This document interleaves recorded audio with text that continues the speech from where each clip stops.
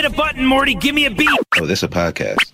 What's good, folks? I appreciate you tuning in to this episode of This a Podcast. This is the show where I have conversations with some of the smartest, brightest, most hardworking, talented people that are just in my world, people that I really think are forward thinkers, you know what I'm saying, really bright and really intelligent in whatever field that they're in. I talk to people from all different fields, you know what I'm saying, artistry, science, business, literally just people I know that I think are dope. So that's what this show is. My name is Mech. I am a content creator. I also run a family business. So a lot of the things that we talk about on here are in that world of business building, you know what I'm saying, building as a person, you know what I mean? Just things like that. But that's the frame of the conversation. But the conversation tends to go where it goes. So I appreciate you for tuning in. If this is your first time like dealing with the It's Nation brand, check out everything that we got on itsnation.com. We have a lot of content on there. If you're into sports, we got Sporty Life TV with my homeboys, Serge and Theo. Right now, we're doing a dope docu-series following the Kennedy High School program as Serge and Theo joined that coaching staff. It's a whole new coaching staff, so we're documenting the journey of that. And we also have my homeboy Phil, who is, you know what I'm saying, a regular guest on this podcast. Now he has his own podcast called The Final Third. He's going, he is a soccer coach, so he's talking to a lot of his homies about everything soccer. And we have another show, another podcast called Live from the Back Seat. That's with my two homegirls, Josie and Simone. They're super dope, super funny. And we got hella content like on itsnation.com. Just go on there, you know what I'm saying, look around. There's hella shit on there. And also subscribe to It's Nation TV on YouTube. You know what I'm saying? That's where you can see a lot of our stuff. So I appreciate you for tuning into this, and I appreciate you for, you know what I'm saying, fucking with the brand. On this episode, I got my dog, Sar Fanday, and my homie, Brooke Facile, who's a low-key regular on here. Got them on tap today. This is a super dope and interesting episode. All three of us are videographers and creatives in that right. And Sar, he's super accomplished as far as like in the music industry. You know what I'm saying? He's had a stint working at Revolt TV. He's done some things with like all kinds of different artists that are well known. So he goes into that, you know what I'm saying? I'm not going to tell too much of it. You're going to hear it in the podcast. But if you are into videography, if you are a musician and you're into making music, Sar, you know what I'm saying, drops a lot of like interesting things that, you know what I'm saying, you could find valuable. Brooke does too, and I do too, you know what I'm saying? We just have a really good conversation about that world. I'm not going to, you know what I'm saying, get too much into it. I'm going to just go ahead and let y'all listen. Got my dog Sar Fanday on tap today. What's good, G? Everything's good, man. Everything good. Real great day right now. Appreciate you coming through. Yeah, got Brooke Facile in here. You guys. Yeah. Brooke, what's good? You know, we was just rapping about your raps like just before we got on. Yeah, you know what I'm saying? Niggas got some shit in store for niggas, but that's for another day. That's for another day. Yeah. Sar, appreciate you coming through, man. I appreciate you inviting me and letting me come through. Yeah, of course. Yeah, It's Nation. Everything you guys got going on. Yeah. Big ups to you guys. Appreciate that. I've been like steamrolling and haven't stopped, and that's what. Appreciate that, G. Like appreciate that. Before we get into the conversation, let people who are listening know who you are, what you do, things like that. All right. So again, my name is Sar Fanday. Sar for short. SAR 4K. SAR 4K, whatever you want to say. Foreign feature. A lot of different things I'm known by. But I'm a videographer. I'm a DP. I work in the music industry and with artists as of like, you know, I used to work at Revolt TV, Complex, BET, and then, you know, I just help artists develop more or less with content. Actually with my man Brooke here. Mm-hmm. Yeah, he's like my right hand. We've been working together for like a long time. Yeah. Like Brooke been my right hand. in this How video did y'all link stuff. up? 6. So y'all been friends? We got like a Yeah, we have a lot of mutual friends. We got a lot of good mutual friends. Yeah, too, you know. yeah. And then through that, Y'all just I guess we see found each out. other a lot. We just found like a similar interest was just directing. You Yeah. know? So back, I guess like 6 years ago, and not everybody's got a camera. Yeah, You know and what not I'm everybody saying? was Back even then. into shit Yeah, like that so 6 years somebody ago. got a camera, you're just like, oh, word, you know what I'm saying? So you just bouncing off ideas or whatnot, and then just through that, you know, he would throw me a lot of gigs, like just off some. If I came up to New York, you know what I'm saying? Because he was at New York during the time, but you know, he was from around the way. That's how niggas even knew each other. And then I was like, bet. So he was getting me out with opportunities. But through that, you know what I'm saying, definitely, you know what I'm saying, we just vibed and we was like, yo, we off the same type of shit. You know what I'm saying? So it just grew off of that. For real. Yeah. How did you really get into fucking with video, Sar? Well, I'm originally from Montgomery County, Maryland, and then I moved to Frederick, Maryland for high school. And moving to Frederick, So what school did you go to? I went to TJ. I would have went to QO in Gaithersburg. Yeah, okay. But then I transferred out because I was a little bad, troubled kid. Weren't we all? Yeah, so I had to move to a white neighborhood, white community, and you know, I went to TJ where I ran track. You know, like my focus on love was like track. Like, Yeah. it wasn't film at all. And then like the jerking era came around. And so my homies were Like jerking. the dancing jerking? Yeah, Like you're a jerk.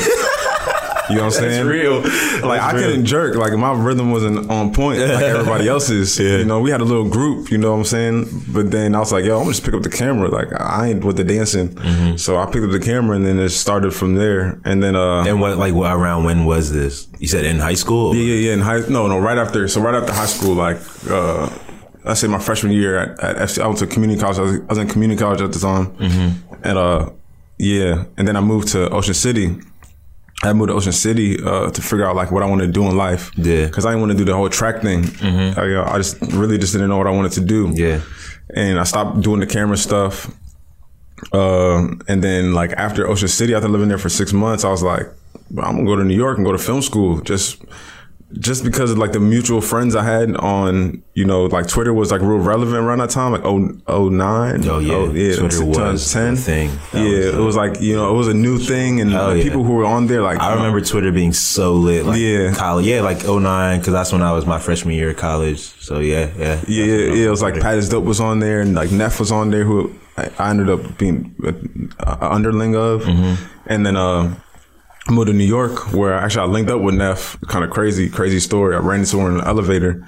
I'm like, yo, you go to school here? We ended up going to the same school, and I ended up being like her DP, her director of photography. Who is Neff? Oh, so Neff is she's a creative also. She works.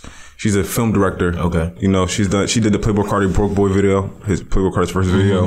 And now she has her own Netflix series on Netflix with Shonda Rhimes. Yeah. No way. It's coming out soon. What? You know, That's wild. One white girl with the credit. Yeah, man. Crazy story. Big up to Neff. Yo, love you for real. That's dope. Yeah, it's real That's crazy dope. seeing the transition from like how we started off to like the point now. It's like, yo, I'm just happy. You know, I'm happy for that success. That's you lit. know, That's and lit. everyone else's. But I was in New York, you know, thugging it. We were just in and out of concerts, you know, just helping artists do their recaps or like day-to-days. You know, I got real close to like Jet Life, to trademark the Skydiver, start doing stuff for him. Yeah, and then I used to be so like, Man, I mean, Currency's still my Jet nigga, Life. but like I used to be like a literally like, Jet Life fan, Jet Life, Taylor Gang, Bro Smoke, It made all no that, sense. man. You know what's crazy though? Because we were talking earlier about like just random filmmakers or videographers, and one of the first like niggas who I really like became a fan of videography wise was CJ Wallace. You know, Yeah. He used to do a lot of Currency shit. Yeah, exactly. Like that So was CJ Wallace is he is stupid. I dog. still look up to him. So Yeah, dog. yo, I'm 40 FPS on IG. Yeah, 40, I'm yeah. literally every time I need like inspiration, dog, I'm on his shit. Yo, like CJ. Yo, I'm glad you can get back in the States. He was like banned. I followed him. He was banned? He was banned from the US. Is that why like, he wasn't, like, really working with Currency? That's crazy. Yeah, it was like he couldn't get back in the States. You know what I'm saying? Like that's crazy. I didn't know that. Yeah, like you know. I what I'm know saying? that. Yeah. He's from. But Canada, I saw he did. think. He is from Canada. But I saw he recently did. Yeah, something with Currency. I was like, 300K or whoa. something. bro. I was like, they're back. Yeah, no, straight up. Dream team, straight up. for real. Dream Like, team for The reason real. why I picked up a camera type No, shit. bro, that's what I was gonna say. Like, I'm not gonna say he's why I picked up a camera, but like literally the first person I was looking at when I did was him. You know what I'm saying? It's because I was already fucking with Currency and fucking with like all his visuals. Yeah, and I was just like, damn, like Currency is literally the type of nigga. Like, so when I was making music, he was who I was like molding my raps after type shit. You know what I'm saying? He was influencing how I would rap. Yeah. And then his visuals was like, damn, like these are the kind of visuals I want too. You know what I'm saying? So it's like, dog, like niggas can look at my shit and just be like, nigga, you're a Currency copycat if they wanted to. You know what I'm saying? Yeah, which I'm like that. Like the nigga is so good. It's not a bad thing. Like, you know what I'm saying? It's not a bad. Not even embarrassed. If you listen to Currency, you definitely make it in the game because that's a blueprint. He's the blueprint. He's the blueprint as far as like doing things yourself, like and doing it how you want to do it, and still being. It's just grinding. Big ups to Currency. I followed your fucking blueprint, dog, and I'm getting far. I'm getting there. Yeah. Wait. So you said when you was in New York, you was just hitting up concerts. Like, how were you getting into these jumps and like getting access to like these niggas? Like, what were you doing? So I don't know. I just connected myself around like good, like genuine people. Like, you know, like actually, I moved to New York for an internship. I wanted an internship at DD 172. What is that? DD 172 was a house, or like it was a place where all these artists went and recorded music at a Dame Dash's facility in New York. It was right down the street from my school too. Literally the week I get to New York, that shit closes down, bro. Like my dreams, like, yo, what the fuck do I do? Like, that is crazy. You know, I just came out here to work with Currency and like all these people, Dash, right? Like all these people working at that studio, and the joint got shut down. Oh yeah, and that's probably when Currency and Dame Dash were like they were cool for a while. Yeah, exactly, around that time, and then and then I ended up meeting Neff, and she was cool with Currency and Wiz and all these other people. And then we just ended up mobbing together, clicking together since we're from Maryland, living in New York. You do film, I do film. Let's do it. I'm the proud person. I'm gonna go full head on. So you know, just meeting real good people, living with good people from Maryland. And then I had worked on a film with one of Dom Kennedy's nephew. I used to be big on DK. Around that same time, college time, like I was a big DK fan. Yeah, he was actually like my first mentor. His name is Jason Madison. He was like my first mentor. You know, like what did you say his relation to Dom Kennedy was? He's his nephew, and also like he was like a creative director behind the scenes. You know, he was like the Kanye of the family type shit. What was that, John? Cause OPM, other people's money. I used to fuck with that name too. OPM, I was an OPM stand too. You know what I'm saying? Jet Life, OPM, all connected. It was all connected at the time.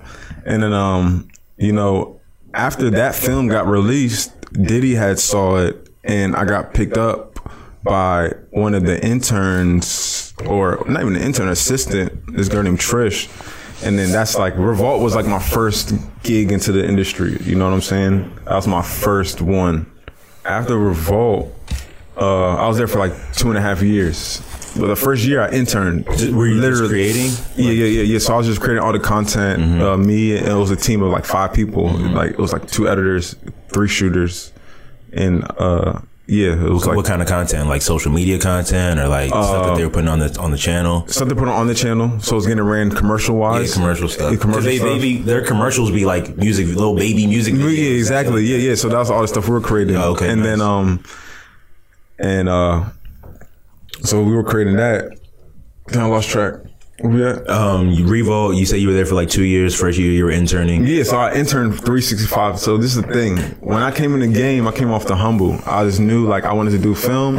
I'm gonna do whatever I had to do because I came from school. I got kicked out of college, and like I was just doing film like for like 4 months heavy. Just like I was just doing it because that's what I love to do. You feel me? I wanted to do it, so I'm gonna do it. I feel you 100%. You know, like even not with college, no family backing, with money. I was just out in New York thugging it, literally. I feel you 100%. Literally. And then being African is like when you get kicked out of school, they're like, don't come home. Don't come home. Not even don't come home, but it's just like the pressure is on you to do something. Yeah. I felt that. Yeah, I literally got $100 from my dad, and my dad was like, "So what you gonna do? You gonna come home or you gonna stay in New York?" I was like, I'm gonna stay in New York. Looked him in the face. You give me $100. He's like, we'll figure it out. And then I figured that shit out real fast. I figured it out real fast. What part of Africa is your folks from? Sierra Leone. Sierra Leone. Yep, okay. yep. So we all connected. Nigeria, Ghana, all this, Guinea, Ivory Coast. Yep. Being a Revolt for a year. The first year I interned 365 days every day, in and out. Like I was that kid, in and out, first in, last out. Like I'm doing whatever. That's like, dope. And I just didn't tunnel vision myself to like one specific job. Yeah, I was doing video work, but I was absorbing everything around me in the office, like everything. Like, what's the graphic designer doing? How does the head of operations work? How does this work? How does marketing work? How does everything work? It was just interest. Like you were just interested. I was just interested because I always want to be a cameraman, but something inside of me was like, I want to do something more, and I just never knew what that was, and I still don't know what that is. But it's like I want more than just a certain position. I feel you. I feel like with me, my personal reason of why I feel that way, but I think I know why I feel that way. To me, at least when I look back, it's more of like I hate to ask for things from people. You know what I mean? Yeah, I really do. Videos require a lot of different things. Like you got some graphics in there, you got some, you know what I'm saying? Like, and then I don't necessarily just see myself as a videographer. I really see myself as a content creator. Like anything that you can see on Instagram, I want to know how to make that. So I'm talking like flyers. So like, but the graphics, you know what I'm saying? So like logos and all that stuff. And so like I really hipped myself to like Photoshop and like Illustrator and like only off the strength of I'm not trying to ask motherfuckers to like, I'm not trying to make the video and then ask someone to like do the opening credits or like do the opening title sequence. It's like I just want to learn how to do that shit myself so I can just do it myself. You know what I'm saying? So that's kind of where my interest that's literally how I stumbled into video, dog. Like I was making music and I didn't want to ask people to make music videos for me. I just wanted to make the music videos myself. You know what I'm saying? And as I was learning how to make the music videos, I was actually like making videos more than I like making music. Not that I'm like either one more than the other. But like this is more like the people process. The process. People are asking me to do it, and like you know what I'm saying. So it's like okay, more people want videos than they want my music. You know what I'm saying? Exactly. So like I could probably get a better chance of getting paid for making videos than I do for making music. Yeah. That's kind of at the time, and now it's kind of different. At the time, yeah. I wanted to ask though, since we're all creatives in this room, this is a question I did want to ask. That I had was there was a time, I don't know if you remember this, Brooke, when we were, and I'm sure you do, but there was a tweet that Kanye had. It was talking something along the lines of like, you know what I'm talking about? Like ownership of like your ideas and creative ideas and stuff like that. And he was saying something along the lines of how people who are creatives shouldn't be so like, shouldn't be so protective of their ideas, you know what I'm saying? And be so like pressed over being compensated for all their ideas and every idea that they have. Yeah, exactly. I'm just kind of posing this question out there for the both of y'all. Like, how do y'all feel about that statement? I want to hear what y'all have to say, and then I'm going to say what I have to say. Well, it comes to a certain point and a certain extent, like when people ask for your knowledge, like for, your knowledge, you know what I mean? Like, it's not good to give out everything, but it is good to share and have conversations with other creatives. Like, don't box yourself in. Like, keep the conversation going and moving forward. You know what I mean? Bro, what do you feel about that? I know Brooke likes holding on to his. No, that's real. Yeah, but he gives it out though. He definitely gives it out. But I feel like with Brooke, I mean, I'm gonna let you answer. Because now that we're talking about the worth of his mind. Yeah. I feel like Brooke will say certain things to certain people, but won't say certain things to certain people. Right. You know what I'm saying? Like he'll have like me and him have crazy conversations all the time. I've never like paid him for his thoughts or ideas. You know what I'm saying? But this is also off of knowing each other. Dog, we haven't even known each other that long. Probably like 2 years, maybe. Almost, not even. Yeah, like I don't even think it's been a full 2 years. Year and a half. But after the first few conversations we had and we realized where both of our minds were, that's kind of when our conversation started going deeper. So I feel like he's not the type to just meet you and then just start blah, blah, blah, blah, blah, blah. You know what I'm saying? Yeah. I'll be like, yeah, I'm more like that. I could be too. I think I am. I think I turn people off because I do that sometimes. Like, and you just hit or miss. You might I'm like somebody and they like somebody else be like, bro, somebody says something and I'm like, I got hella ideas and I'm just running them down and they're like, oh, well, I just wanted to talk about it. I didn't want to, you know, because I'm the type dog. When you say like, if you were a makeup artist and you came to me and you were like, I'm a makeup artist and I want to make a career out of being a makeup artist, and then you're gonna, I'm gonna tell you how you can actually do it. Exactly. And people sometimes they don't want that. They just want to talk their shit and not actually. Because I'm the type also that I'm gonna hold you to it. Like, if we talked about it on Monday, on Friday, I'm gonna be like, have you done anything? You know what I'm saying? What's the progress on that? Exactly. I'm gonna be following up with niggas, but.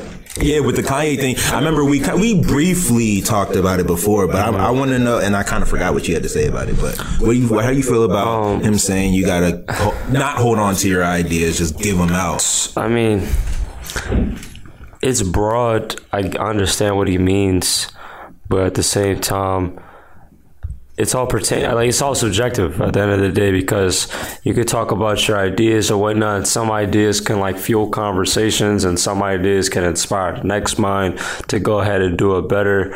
But I feel like the people that may not agree, and I resonate with these people too, are like those that are sharing their ideas, but they're sharing them, but for real, what it is necessarily is they want to see how somebody can actually assist and aid into their ideas coming to life. They don't actually foresee that somebody may hear that idea, and they may not be the person that can create an idea, but I know how to follow up if I hear a plan, you know? So, and then they go ahead and do it, and then some people may feel some type of way like, yo, that's my idea, like, oh my gosh, da. And although, that may be true, you know what I'm saying? And then it may be fucked up that people actually, pirate ideas, but at the same time, what does it say about yourself that you had this idea for so long? You didn't take any precaution towards, talking about this idea. You know what I'm saying? If somebody wanted to go ahead and follow suit, like, if you didn't trademark or copyright or do whatever the fuck, then did you really care about the idea? NDA, you know what I'm saying? And then you're spreading your idea, and then it's like, well, you gotta be honest with yourself. Are you just spreading this idea to show for sake of, I have ideas, like I have good, and that might not be how you're thinking of it, but sometimes you just want to come across as that person that does have good ideas. But it's like, you can be that person your whole life and not monetize off one, and criticize everybody for it. But it's like, these are the conversations you have. Like, I remember J. Cole had said in one of his songs a long time ago, like off some Leno, to come up with a warm-up tape, something like that, and just talk about, and again, this is not like a be all for everything, but he was just talking about, like, you talk about your dreams or whatever, and I'll substitute ideas for dreams or whatever. Like, if you talk about them, you're giving them more chances either to help get it fueled by like minds, and that's being that you've already planned for this dream. Or you're putting that shit, that's your baby, and you're just throwing it to the world as if you're like, well, fuck it. Somebody else might care for that baby, that idea. Yeah. And you're just out here, but you'll be the first one to be like, oh, they took but you are the last one to even work on it. Yeah. Or to even attempt it. But you feel there's this gratification or there's this currency to you to just be able to be the one that has it. Claim it. And you're not even making money off the consulting of it all or being that person that just provides ideas. You're just... And I see that a lot too. It's like weird. I see people just like getting paid for consulting for their minds, and I'm like, yo, should I be charging people for... You know what? That's a very good point. Yeah. Because like, but then again, I feel like that I'm not a business-minded or money-driven person. Yeah. So you know what I mean? You don't want to like. I don't want that to be the basis of like you. You don't want people to be thinking if I fuck with Sar, I'm gonna have to come out of my pockets. Like I don't. At least at me, I don't want that connotation about myself. Yeah, exactly. And I've seen that work for certain people, but I know for me that's not how it should work. You know what I mean? I feel like this whole consulting thing, this is gonna sound crazy, but I feel like that shit is scandalous, dog. Like there's certain people who should be paid for consulting, but the fact that a couple people who probably are deserving are making money off it, it's anything, dog. Like when someone sees, especially on social media, you see someone getting paid for something, you think, oh, I can do that and I should get paid for it. Yeah. So, like, and with consulting, it's so crazy. Like, with consulting, life coach, you know what I'm saying? Like, all these things that are, like you can call yourself that. Yeah, maybe you have a little bit more knowledge than the person that you're teaching, but you're not a consultant. You have to be able to prove that you have knowledge that will put money in someone's pockets soon. You know what I'm saying? Like soon. That's what they're paying you for. Mm-hmm. So when we're talking about a consultant, dog, I think a lot of people who call themselves consultants aren't consultants, or who pay for consulting things aren't, like, they're not, like, what you're paying for is not worth what you're paying. You know what I mean? Exactly. Because I feel like a lot of people are in this world for the money of things. You know what I mean? Yeah. But I do want to speak about what I have to say about the ideas thing, dog. I feel like ideas are not, I honestly feel like you might have an idea that you think is your idea. I guarantee you there's someone in the world, like in a population of like 100 people, there's probably like 2 out of every 100 have that same idea too. Yeah. But we're also living, like you said, like a lot of people won't do. I'm sure the people who made Uber weren't the first people of thinking of like, oh, I could hire a car from my app. You know what I mean? But to me, having the idea does not mean shit. Like, I got hella ideas that I've forgotten about. Yeah, or hella jokes when I had them and they came into my head, I thought they were brilliant, but I've already forgot about them. You know what I'm saying? I mean, I'm a doer, so like a lot of things I do anyway. I'm not talking about myself necessarily, but to say because someone had an idea that they, you know what I'm saying, are an ideas person, or their ideas are worth money, to me that's nothing, dog. Like, some of the best ideas are like laying in the graveyard, dog, because people don't do shit. So to me, I'm like, dog, like, having an idea means nothing. If you have the seed, kind of like you said, like you have the plan for it, that's worth something to me. You know what I mean? The idea is not worth anything. Mm-hmm. The plan, like an actual actionable plan, even if it's not perfect, because no plan is perfect, and you can never foresee some of the things that might happen as you start. Nothing is going to be glitz and glam. Yeah. But I feel like, you know what I'm saying, the way Kanye worded the thing is what maybe got people, the tweet is what got people like up in arms, you know what I'm saying? Yeah. But I felt what he was saying as far as like, dog, like I don't think anyone should be paying for ideas in the first place. I think sharing ideas is cool. Yeah. Me personally, I'm of the mindset, dog, like once I've shared an idea, I already have the plan in my head. I might not share the plan, but if I'm sharing the idea and speaking on it, then I have it in my head. So like, it's kind of like, if you know it and I know it, it's up, like, it's who's gonna be first to the race, like who's gonna, like, you gotta beat me to the race, exactly. You gotta beat me to the finish line type shit, because if I give you the idea, or if I tell you the idea, the pressure's on me to like do it, you know what I'm saying, first, you know what I'm saying, do it before you, to move forward. Exactly. So I wouldn't even share an idea unless I didn't think it was something that I could do. Because like, I'm not saying like people don't have ideas that, you know what I mean? You might have an idea, but it's not necessarily something that you can do. Like, I have my thoughts on how fucking driverless cars could work, but I can't go and build a driverless car. Exactly. But I don't mind sharing that idea, because it's like, what the fuck? What am I going to do with it? You know what I mean? So I feel like ideas in general shouldn't be, held to such a high regard that they're held to in the creative world. In the creative world, yeah. You know what I mean? Because I feel like as they should be shared and expressed, and and I feel like as creatives, like a lot of dialogue should be had around. I feel like as creatives, you have hella ideas. Like, dog, it's kind of like fucking. It's like if you're an athlete and you have games, like there's always going to be the next game. Mm-hmm. You know what I mean? Like, you have one game, you play it, and then it's done. now you got another game. You know what I'm saying? Like, are you going to dwell on the last game, or are you going to prepare for the next game? Exactly. You know what I mean? That's kind of how I see it in that world. It's like if you're a creative, if your job is to be a creative person, whether that's artist, like filmmaker, musician, you know what I mean? You got it. And this is another question. How do y'all feel about this whole, I don't want to call it plagiarism, but like people saying, oh, like this person got this idea from me, or like this thing from me. You know what I mean? Well, like, for example, like when Drum came out with Cha Cha, I'm not saying that he was the one, but a lot of people in his camp were saying, oh, Drake stole the Cha Cha beat for Hotline Bling. You know what I mean? Things like that. Like, how do y'all feel about people saying that, oh, you took this from me? I mean, again, like, shit like that is gonna be subjective, and sometimes you may come to the conclusion that, okay, yeah, they took that shit from you, like, you know, and it's funny because it's like sometimes nobody's denying the reality, but it's like, what do you expect? And this was going on something I was going to bring up, but I was like, it doesn't matter the industry, whether it's creative or whether anything, or whether people are viewing it like this or not. Like any industry you get into is competitive.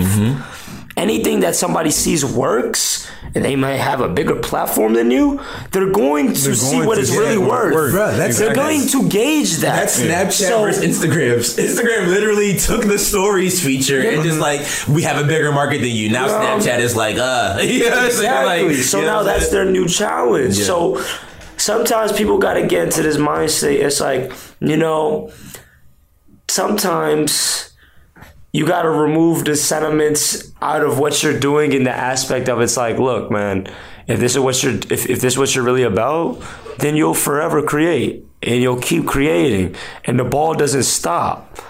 And just like what I said, like, and with music, it's like I'm like, don't ever compromise the quality of your content, but by all means, man, flood the market. You know what I'm saying? Because there's no reason to harp over one thing. Like, look at big businesses. As soon as somebody comes into the market and provides a necessity that people didn't realize that they needed, then that business will have competition within that year. Yeah. Because literally. you opened my eyes. Yeah, I didn't know. Like, oh, people are paying for this? So guess what? It's so like now I'm trying to destroy you. Like, I want you out of here. You know why? I want a piece of that pie. I want a piece of that pie, and guess what? I don't really care what happens to your shit in the process. In the process, straight up. Because I want a piece of that pie, and there's enough. Yeah. There's enough for me. I don't know what that'll do for you. Yeah. But then there's even if I have to take from yours. Exactly. And some industries have their strongholds and shit. And then people will just, and it's like, look, man,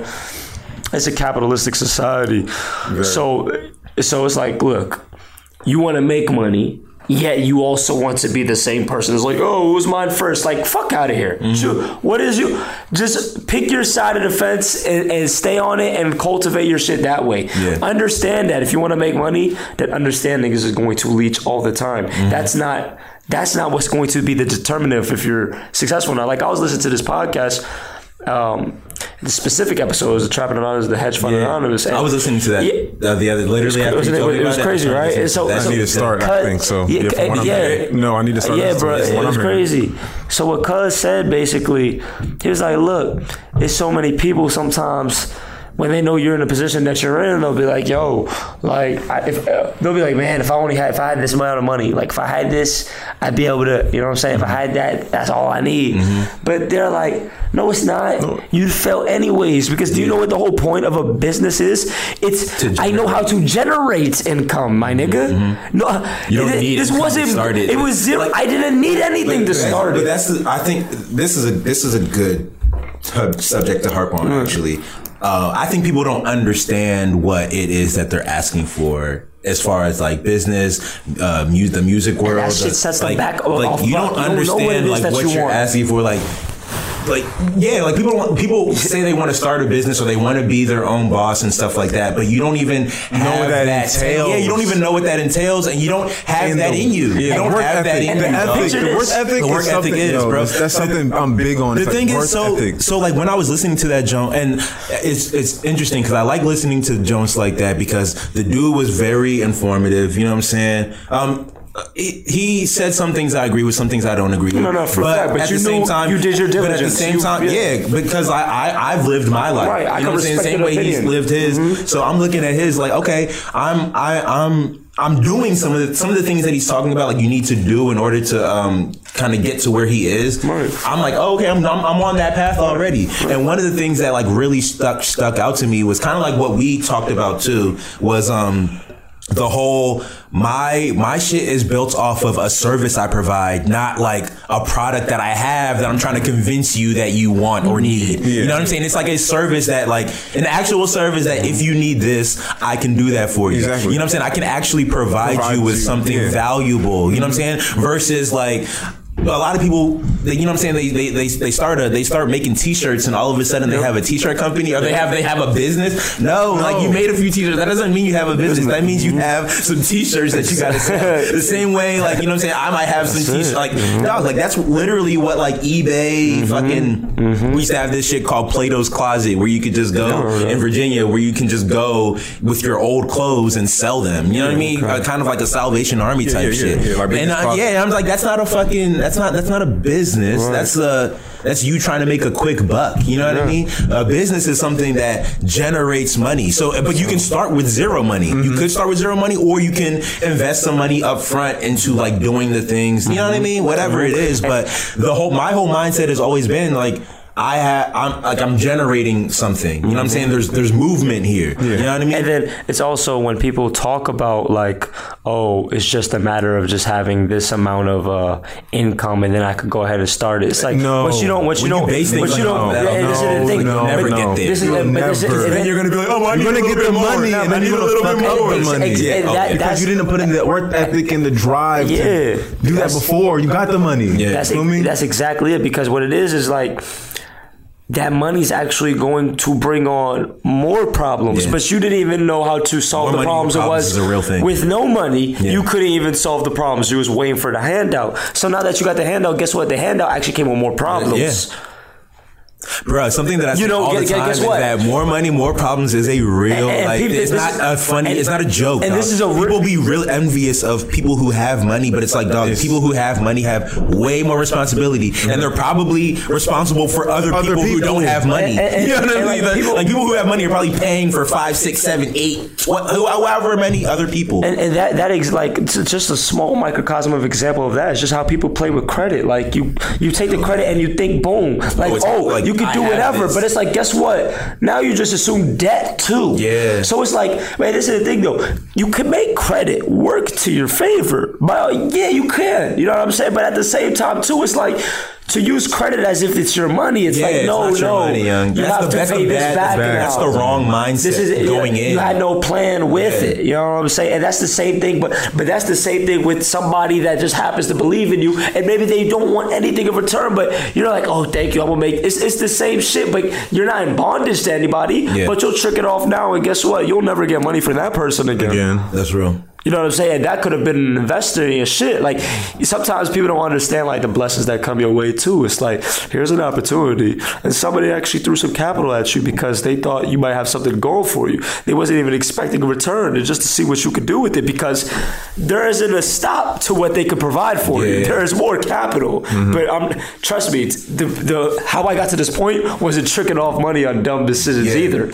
You know what I'm saying? So it's like, I don't know. And a lot of times, people sometimes let their emotions, like, it inclines them to go, okay, I'll see what you can do with this money. But they know logically too. They're like, I already know most likely this shit ain't gonna turn out, but this is part of learning lessons for you. Yeah. Let's see what you do with it. Yeah. Don't come to me a second time. I did give you this opportunity the first time, and you fucked it up. Yeah. So you think I'm a fool if you come back again? What changed? You know what I'm saying? You could do it within people. I think people need to know themselves in the sense of that's what it is. If you've never been good with money, you don't like.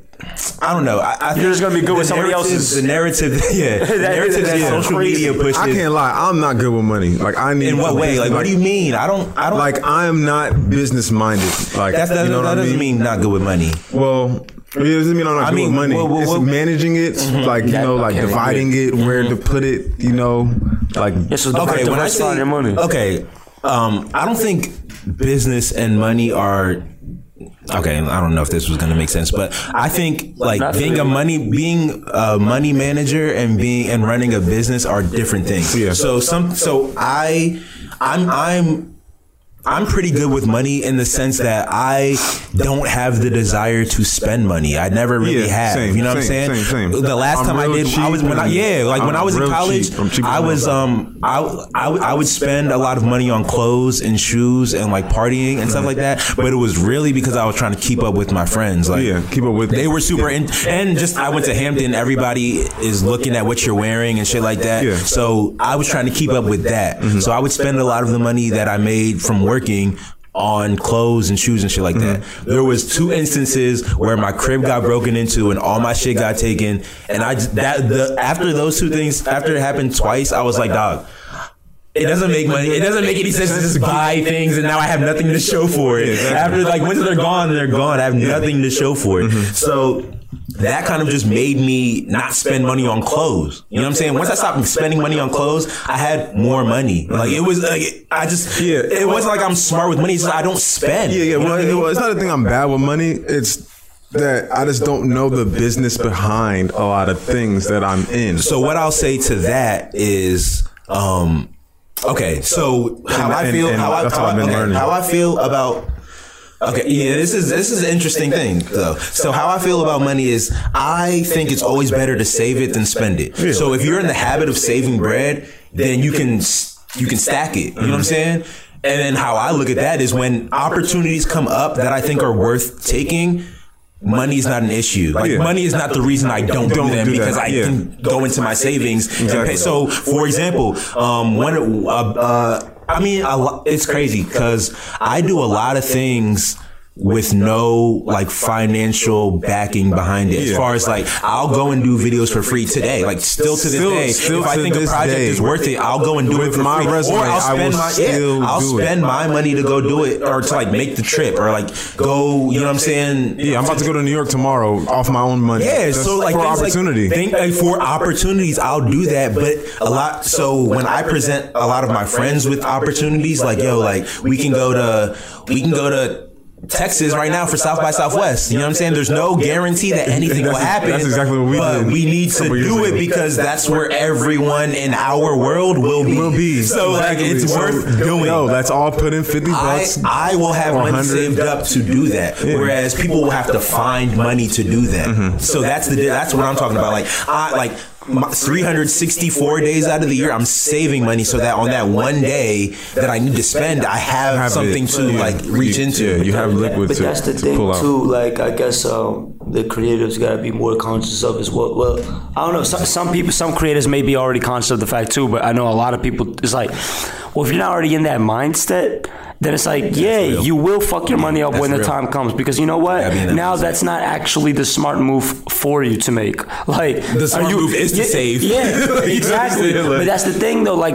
I feel like in terms of like money management, because you know now that I've been delving into like forex and cryptos and all that, it's like you actually like you're saving yourself money when you can plan ahead of time and like ahead of time. Like we're talking months ahead of time. Like I remember I was watching an interview by like Jeff Bezos. I was watching an interview by Jeff Bezos, and he was like, "Yeah, people were complimenting me like on ending the quarter strong, like Q4 ended it strong." But he's like, by all intentions and purposes, that quarter was set years ago. Years ago. I'm already focused on 2022. Like and he was like 2021 is set up by the things that you're doing in 2018. Exactly, and he said, and this is what he said too, that should make them aspire a little bit bigger. Like he's like, it's not human to think like that. You have to train yourself. Like that's not natural to think months, years in advance, perhaps. And actually, see, people say, this is what I want to do when I grow up. Yeah. People say that. But it's like, are you planning? Like, are you saying the goals that you want to get plotted this year and then even specifically in the midterm, by the monthly, the weekly? Like, that's somebody that's really planning what they want to do as opposed to, by this year I want that and that. But you're just saying these big milestones with no juice. No actual, well, how? Yeah. You just say it. And I find it's so funny because I look back even when you're talking about I remember I was just listening to your. See, it was so funny because I felt like I was here, but no, I was listening to a podcast that was here. It was you and Jared, and y'all was talking about like the I was talking about football, like how I invested all this time into football or whatnot, and then. See, I forgot the tangent I was going on. It was like, I remember what we were talking about. We were talking about, at least for the football thing, is like, we thought we were going to be football players, and then we realized that wasn't happening, and it was just like, okay, well, what's next? But I do want to say, since we have a break in your thought real quick, what I wanted to say is that it kind of plays into the whole patience aspect of being successful. Being successful and accomplishing your goals takes patience because, kind of like we said earlier, nothing happens how you think it's going to happen. Yeah. You have to be ready for roadblocks. You have to be ready for hurdles that you couldn't have accounted for unless you set out on the path. You know what I mean? Once you get on the path, things start reacting to like what you're trying to accomplish. You know what I'm saying? Exactly. So you really can't predict any obstacle. Anything. Hell, and even the jumps that you predict might happen, but then other jumps that you didn't predict were going to happen. Some people are like, I'm not prepared enough. I'm not ready. I'm like, yo, you'll never be. You're never, because you can't 100% prepare. You have to understand. So like you have to learn how to maneuver in that time. That's where my understanding has become that. Bro, just be ready for anything. Like, okay, like if this is what you want to do, set out on the path and be ready for anything. Yeah, be ready for everything and be ready to not stop. Like that's one thing. I gotta say this though, with the Jeff Bezos thing, with him saying like he's planning his 2 years ahead, 3 years ahead, or not even that he's like planning it. It's just that he knows the decisions. I think what I took from his interview, because I think I saw the same interview. I know exactly what you're talking about.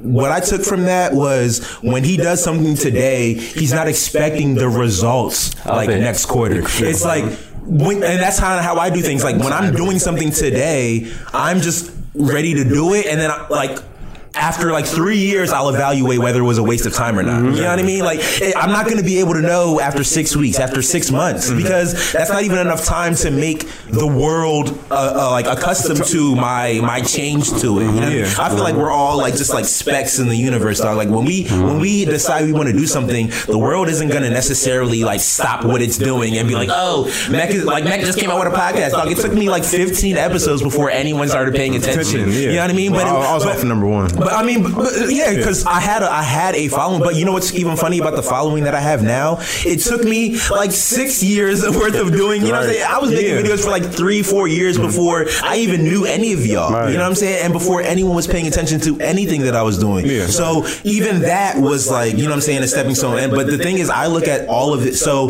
the reason I can be so modest about the podcast is because I know, like, when I was doing the video shit, no one cared for at least like 3 years. So I was literally Phil, my homie Phil was my first episode, and you can ask him. I was literally telling him right before we went on, like, I don't think anyone's gonna listen, but like, let's just do it. You know what I mean? Like, just for I was like, I don't expect anyone to like who's gonna stop what they're doing to listen to me? Like, you know what I mean? If they do, cool. If they don't, cool. I'm not doing it for that. I'm just doing it because I think, honestly, the reason I was doing it is because, like, dog, like, I think audio, like listening to audio content, is going to be how we consume content in like 2020, 2021. Yeah, definitely. This is practice for that, dog. You can ask Brooke. Me and Brooke worked on a couple podcasts like that just fell through before this. I was like, I'm saying that to say I've been trying to work on a podcast. It got to a point where all of them just kept falling through, that I was like, fuck it, I'll just do it myself because I will hold myself accountable. You know what I'm saying? But it was I had the patience to know that no one's gonna watch after episode 6. No one's gonna watch after episode 1. Like, but the drive was just, okay, I know that I want to get good at making audio content, and that just like exactly what you said. It's like you put yourself in a position to be a catalyst. It's like, okay, I want to fuel all your ideas for these podcast ideas, but then when I see that shit fall through, it's like, you know what? From the conversations that I have on a daily basis, if I start this shit, I will make this. I will continue it. I will keep on doing it. So it's like, fuck it, I'll do that shit. You know what I'm saying? I'll do that shit. Then you like, hopefully through my actions, maybe that shit inspire y'all to want to have some type of consistency in your shit. Because it's so fun. It's all about inspiration. It's all inspiring. Exactly. Because it's like, for us, it's like, it's not onto monetizing and making money. It's about inspiring, leaving your mark. Yeah, on leaving your mark and your inspiring world. the next person, the next kid to And I pick also up think- and do what we're doing. I also think that a lot of people stop doing what they're doing because they think that they're supposed to influence thousands or millions of people. Yeah. You know what I mean? It's so crazy how people who I know, like I be rubbing elbows with, like next to, think that like, because they want to start a podcast or a show tomorrow, that they should also have thousands of views on the first episode, or like they get discouraged when they don't have thousands of views. And I'm like, dog, like who do you think you are? That you, but like, switch that back it's into, like, the valuable video to. side. But I'm saying though, like, to me, I look at it, dog. If one person is like affected by my shit, that's valuable to me because that means I have influence over someone, dog. Yeah. Some people are out here being influenced, don't care to have influence over other people. Yeah. And you have other people who are just starting out talking about like, I want to have influence over millions of people. Yeah. Who the fuck do you think you are? This is before you even get to what you started to say, and I'm saying the advantage of that, of not having a huge platform and all of these eyes watching you. Guess what? It's more intimate, so you can actually interact with those that are actually fucking with you, and that will go the long way. That will hold weight. Like, this is the thing. Like, there's no reason to act all exclusives or like out of anonymity when people know you. When people know you, we want to do that off break. These are the same type of people you're supposed to divulge with, have the conversations with. They want to talk. Do that. Like, that's how you're really solidifying your core. Those are your core ties. People be wanting to like broaden their audience. When I'm like, dog, you need to strengthen the audience that you already have. You do that shit to the point where you literally cannot anymore because there's so many eyes. Because you literally cannot do it anymore. Yeah. Like, at first there will be a conversation that will be had with a couple people, and then that shit grows, and now you haven't. It could be through your Twitter thread or whatever the fuck. Like, you have this. Now it's getting to the point where it's like, wow, like literally the shit I said, like just how you see shit get retweeted thousands of times, like that could be a question you posed, and now all of these people have the answers, and you're like, wow, look at me gauging how people feel about this shit, and people will literally give me their opinion. Yeah. And I feel like people are not conscious of that. Like, with your platform, man, you could do a lot of things. And same thing with, like, going back to that podcast we were talking about, like, you have a huge platform, yet you're trying to get placement deals or anything. Like, monetize the shit you got. What you like, already have, P2P, person to person. Who do you need? Like, people are trying to get your fan. People are trying to get your following. Do you know how many people pay for the type of for your fucking following? You have a following, but you're trying to go backwards and get. You don't need placement. You have people that actually care what the fuck you do on a daily basis. People. That's actually crazy. That's Like, a lot of people. I think it's because if you're looking for it, to me, it all boils down to what you're looking for, like what you're looking to get out of it. If you're looking for fame, then of course you want to your end goal. If you're looking for fame or like popularity, which people misconstrue that with money. People think fame and popularity equal money, which it doesn't necessarily. You know what I'm saying? They do not. Popularity definitely not. Really fame will equal more opportunities for money, but neither. But not all. But with fame, people don't know, like, you need money to maintain that fame. Unless you have to do some crazy shit just to maintain it, or it's like, wow. So what I would say about maintaining fame is like maintaining fame is another responsibility, and you have to do shit to maintain the fame. Like, if you can make money, you can make money, dog. You don't need to be famous. You don't need to be like, and if you have a following. Like, no matter what the size is, dog. If you have 100 people that love you and are willing to spend $5 with you a month, that's what, $500 a month. You know what I'm saying? Off 100 people. If you have 1 million people who are watching you but won't spend $1 with you, then you're broke. You know what I'm saying? It's crazy. I was talking to somebody who was saying. They knew a person who was like Twitter famous, but they knew them like personally, and they're like Twitter famous. Anytime they tweet something, they got people all in their shit, and you know what I'm saying, replying and commenting or whatever, but they don't have shit. You know what I mean? They don't have anything. So you know what I mean? What are you really aspiring for? Because it's like, But the misconception is think people they got think it that made. equals fame. I mean, that equals money. Like, but and again, because people don't understand what they're asking for. Like, if you like, fame can equal money if you know what you're doing. If you have a manager, or if you have someone who knows how to turn it into, who knows how to turn it in, like take it to the proper channels to then get paid off of the fame that you have. Yeah. But if you're doing it by yourself and you don't know that world, then you're just sitting on a bunch of followers. You know what I'm saying? If you break it down in its essence, it's like, dog, you're fighting for people's attention span. So it's like, just think about like how hard you have to work if that is your whole premise. Your whole premise is getting people's attention. Exactly. It's like you could really crash out like that because we have short attention spans. Dog, you need to do something every day. If you stay on my mind, you got to do something every day. Exactly. And now you have to up it. You have to draw your line further. And it's like, do you want to compromise the shit that you do? Do you want to compromise like the shit that you do, or it's like just have something that stand the test of time? And it's like, it will come. There's always, if you're doing it, sometimes it's like, if you're doing what you got to do correctly, you may just have periods where everybody's on your shit. But it's like, even when they're not, it wasn't to say that you weren't on your shit. I was still profiting. The time wasn't right. And it just goes back to what we were saying, like about service and consumer-based products. Like, at the end of the day, you're going to talk, like, who's going to be in news circulation more is the product, is the person entertaining you. But what's not going to be in news cycles as much as the ones that are providing the services. And it's like, see, so that's the true trade-off at the end of the day. Sure, they can line up and boom, like, yeah, everybody knows me and whatnot, and I still, like, I'm getting the revenue.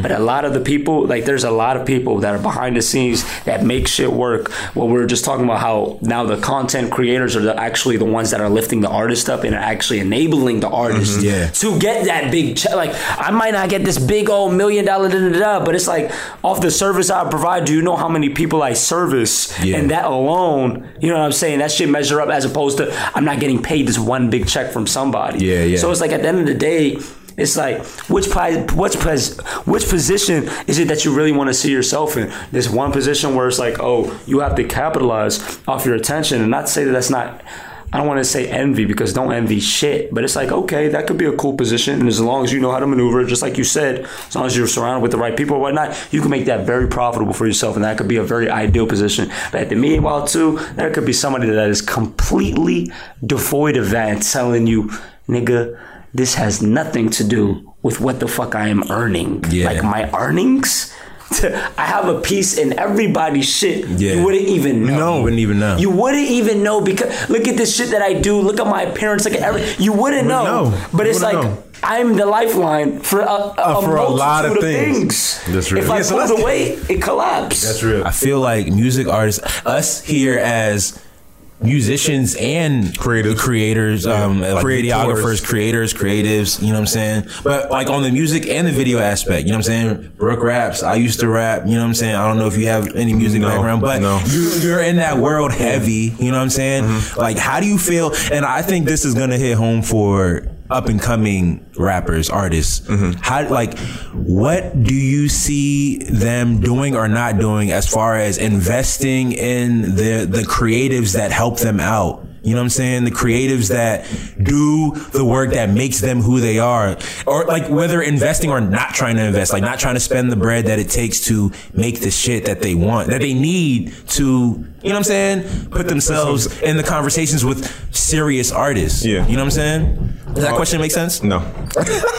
Okay. All right. What do you have you ever worked with any like up and coming young dudes? Yeah. So right now I manage an artist. Is my cousin. His name is Mo Dope. He's from Silver Spring. I manage him, and that's like a big learning experience for me because he's 21, just turned 21. I'm 28, about to be 28. So like learning he's probably got a different mindset about how this whole thing works. Stuff about everything. What's something that you see in him that he does right, does wrong, like things like that? Like what is that experience like? Something that he does right is he knows how to place himself in the right places. You know, young niggas move. They'll do or go anywhere. They use the internet to their advantage, and they will travel. They'll pick up and travel faster. They got no responsibility. They don't have no responsibility. No real ones. You know what I mean? And they're you know, he's just real smart. I don't even know why I manage him because he's really smart, and he's my cousin, because I just had to help him out because I helped so much other people. I'm like, hold on, might as well keep it in the family. Yeah, let me keep it in the family for a second and then like work on this. And you know, we've gotten to a real good place. You know, we work with a social media company right now. You know, that a lot of people are paying, like Atlantic and Sony are paying these people, and we're in a partnership with them. We're not, you know, no contract, nothing. Working with each other, helping each other. Yeah, we're working with each other, and he found them. And I just came aboard to like help him, guide him through this industry more or less, because I know how deep and dark it can get. You know, so I'm just there as like a guide, more or less. Yeah. You know, what kind of things are you guiding him on? Like, what, maybe you don't have to go like too crazy with detail, but as much detail as you want to give, but like, what are some things that young niggas don't foresee when they're getting into this shit? A lot of things. It's stuff that I'm still learning myself as you know, a manager. You know, it's just like the people you surround yourself with, you know, a lot of people are leeches, you know what I'm saying? Like a lot of people are leeches in this game, and to have a strong team at first and to build that team and have them together is like a real thing I hold. Everyone should, you know, utilize their team around, understand how powerful your team is, because in this game, bro, there's going to be people coming around, oh, I can help, I can do this, I can do this, I can do this, but they just want something out of you. They're a mosquito, really mosquitoes, blood sucking, not helping the process, more or less just trying to service themselves to your process. I think it's on both sides, though. I think you can have a negative team and you can have a positive team that will make you better than like what you could have been. Like, I look at something like Odd Future, like all of those niggas went, like when Odd Future was, I mean, I don't know if they officially broke up or I never really followed them like that. But to see, like, because I'm a huge The Internet fan. But again, I didn't really fuck with Odd Future back then, but I'm hearing that, like, I mean, obviously I know Tyler the Creator was part of that, but like The Internet, Tyler the Creator, and then just like Earl Sweatshirt, like, you know what I'm saying? Like all these motherfuckers that was part of that collective, they all like lifted each other up. You know what I'm saying? Literally hand by hand. Bro, like literally just like, like literally all, like, and I'm thinking, yo, cause they're young, but they, like, what did they have? They were so driven. Like, I mean, I don't even know if it was driven. They were just, because a lot of their content was just them bullshitting, doing whatever they wanted. But they were so, like, this is what we're doing and we're doing it. You know what I mean? Exactly. Because I know. And they're not greedy. Like, a lot of people, like, you know, probably the only place that's doing that now is Chicago, definitely Atlanta, right? But Chicago's doing that also. They're bringing up each other. You know what I'm saying? But LA is like, right now, they're picking each other up. You know, and like seeing that is a real good, like, I just want everyone else to do that. Like a team, like 21, like 20, like one team everyone should be paying attention to is Slaughter Gang. Slaughter Gang. Starting with 21 to Young Nudie to everyone else you will see come out of that camp. It's going to be like an Odd Future-ish in a way. Like everybody will be successful out of that group because, you know what I mean? It's a huge group. It's a huge group of people. I never, other than 21 Savage, I didn't even know. I mean, I heard of Slaughter Gang, but you know how everybody got their little clique that they rap, but like, you never see anyone else. The thing about them too that you can understand that they moving like on a, I guess you could say, a unified front is because you see how 21 makes his change of philosophy like that. That nigga's delving into cryptocurrencies. That nigga's giving back into, and when you see that head, like, you know what I'm saying, you got a big collective, and your face is making the shift like that. But this shift is like again, what you say, like, it's a long game shift. It's like I have this platform, and ironically, you guys love me for like the vices of society, like what I've represented. You know what I'm saying? He's trying to be here to stay. And even more so, not even off some rap game, like I'm here off some longevity. So regardless of the music or whatever, I'm here to stay in my position, and I'm just trying to amplify and be in a position where I can get people back. And if that's your head, you know what I think about that? Sprouts. I think the difference between him and some of the other young niggas who are coming up is that he's really making money moves. So like, I think he has real good management behind him. I feel like he's really making like money moves because beside him. I wouldn't say behind. I would say beside. But the thing I think about is So like the point that I want to get to personally is where I have enough money to do anything that I want whenever I want. Like literally, if I wake up on a Monday and I'm like, I want to do this, I have the money to do that. That's the life that I am aspiring for. Okay. So when I'm looking at famous people, because we all have, or not we all, but people who are famous, you have your limelight. There's no telling when you'll be not famous anymore. Like, you know what I'm saying? Being famous is like a difficult thing in the sense that you never know when you'll never know when you'll be gone. One thing can go viral that makes you corny and then you're gone. I've seen people, I've lived with people who became famous. I've helped people become famous. You know what I mean? It is not a fucking pleasurable game. It's not. But where I was going with that though is that with 21, he's trying to make it so he can make bread like forever. So that's what I'm saying. Like if you can make bread forever, then the fame, it doesn't necessarily matter. But at least if you have money, you can control like where your fame is. You know what I'm saying? Exactly. Because if you have money and you were famous at one point, then at least you're always in the conversation. Exactly. You know what I'm saying? Like Nas isn't in being talked about all the time like he was when he was one of the hottest rappers in rap, but he has money, so he's still Nas. You know what I'm saying? Khalees is a better example. You know what I'm saying? Like Khalees, she really was it's crazy because I feel like she was really known as a musician. I mean, she's always going to be known as a musician. Yeah. But I mean, how many albums did she have? Like a couple? Like two? I can't even. But I've always heard her name like at least once every couple of months since she came out with Milkshake. Yeah. You know what I'm saying? But it's like she's never been like the hottest female musician in the game. Never. But she's always been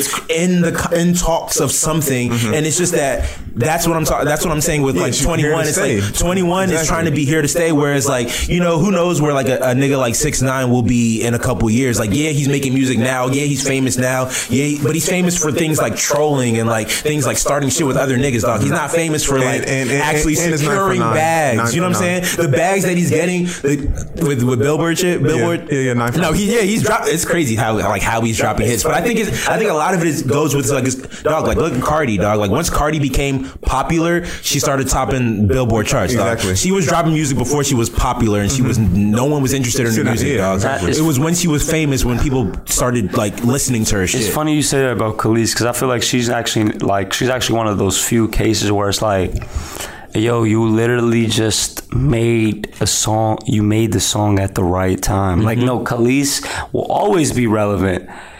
Anytime somebody talk about milkshakes, like straight up. People you can have a hit song and everything, but she literally coined this shit like milkshake brings boys to the yard. Like she will always, that phrase will stand the test of time, and it's like real. Kudos to her. Like you really made it. But the thing about her, because other than that, she's still making like money moves. Like, of course, you know what I mean? I mean, I feel like a big portion of that is because of Nas. Like I think she gets something from Nas. Yeah, but no, she capitalized. No, she capitalized. Oh, she got her own shit going for herself. That's facts. That's facts. Something like that. The thing to me is like when you can, and it goes back to what Cuz was saying from Chris Styles' podcast. It was dog, like you need to be able to generate something. If you can generate something, then whether you're with fame, the people who are famous for being famous and not famous for actually doing something, they need to be famous to like, so that's why they have to do gimmicky shit. Like, exactly. You know what I'm saying? Like they got to do like, and it's actually fraudulent like, shit. You have this nice little pillow for yourself. I advise you get on this problem now before it manifests itself to like, fuck, how do I make money? Like you're famous now. So you know what you should do? Right now, you're actually in a position where a lot of people can never be in. That's when you need to drop the t-shirts. Because when the fame goes away, exactly, when it goes away, a product. And it stands still. And when you're famous, any product will work. Any product will work when you're famous. Yeah, as long as you believe in it, keep pushing it. So the thing is, when you lose that fame, like, so the thing is, like you said, Brooke,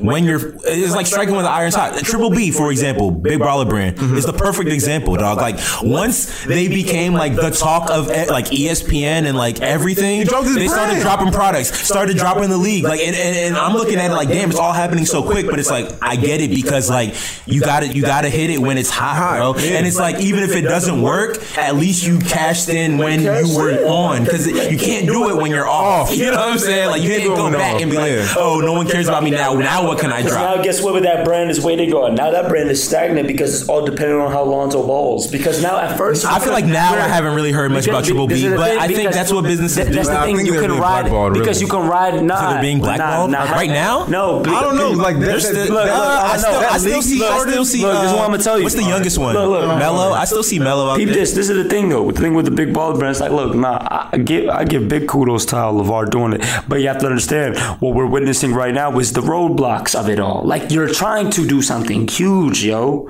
Like the way you were moving, like, look, high school to college, high school to your league. This stagnancy was bound to happen. It's kind of like the market. It's kind of like the markets. It's consolidation. We'll see where this brand goes. We'll see if it flops. We'll see if it goes. But there's key factors that we have to tune into. Mm-hmm. What did you build this shit off of? Remember, it wasn't LaMelo. It was on Lonzo shit. Why everything became so successful for you? Because it was Lonzo like you were. And this is the thing. You were literally prophesizing shit. No, the nigga is born in LA, went to UCLA, got dropped like by the Lakers. Like, all of your sons are balling. Like, they're so it's like, wow, he's calling everything right. But you know what this nigga didn't call? He didn't call his son not really being the talk of the league if we talk about rookies. Like, and this is the thing. No, he wasn't talk of the league in his rookie year.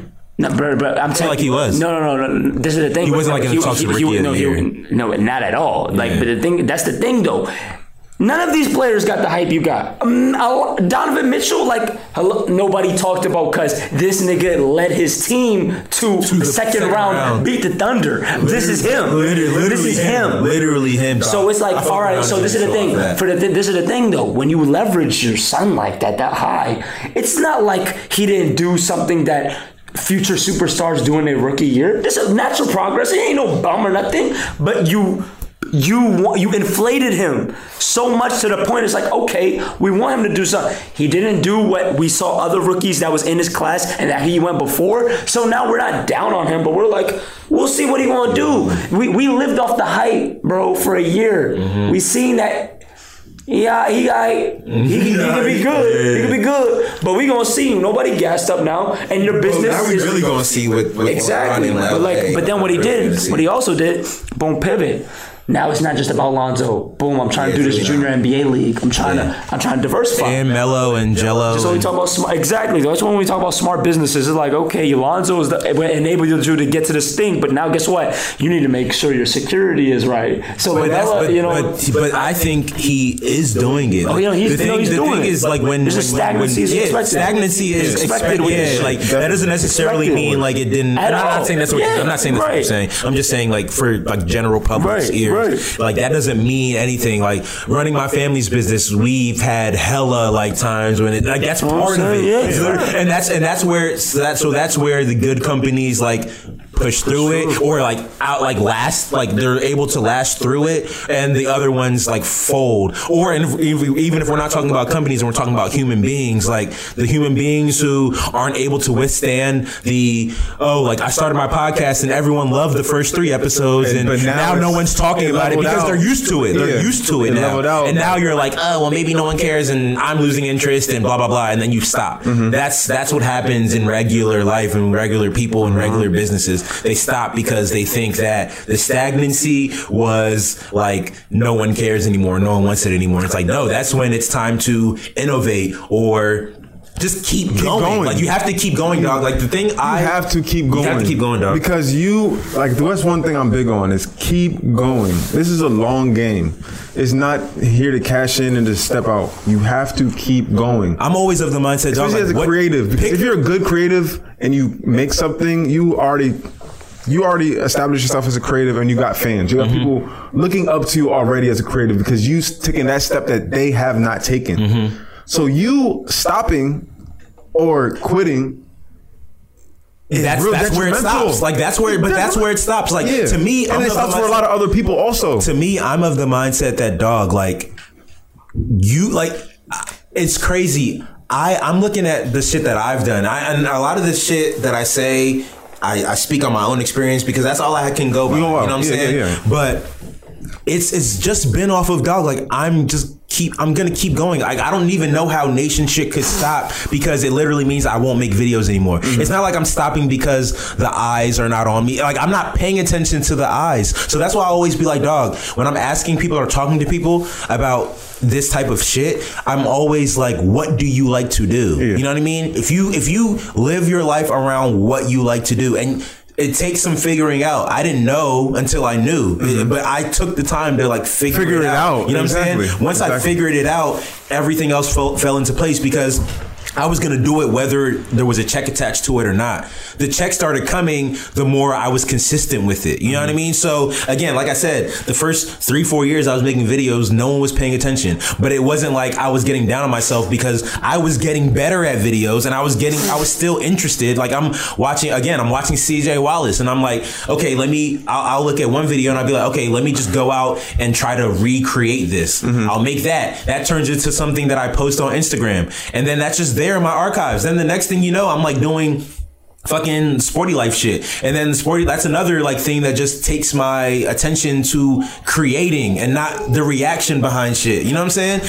Like fast forward to 4 or 5, 6 years down the road, now I'm getting paid on a consistent basis to make videos. Exactly. But it's not like that's what I was set out for and like I didn't have any stagnant times in the middle. You know what I'm saying? I just wasn't thinking about that shit because I actually like creating videos. Now, when you don't like what you're doing, then you start to think about all the external shit. Yeah, exactly. And that's why there's no sympathy for people that try to undermine or cheat the process. Because it's like, I have no sympathy for that.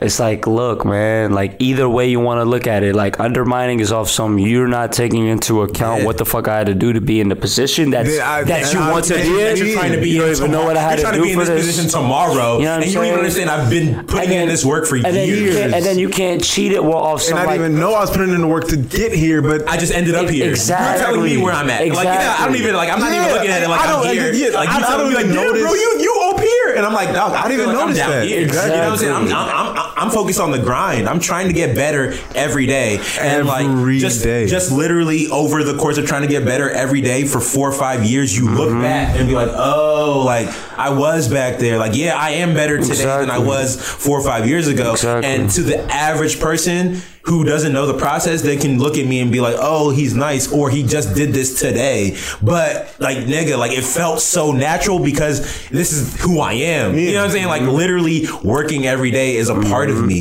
And it's crazy how you said about the revolt shit.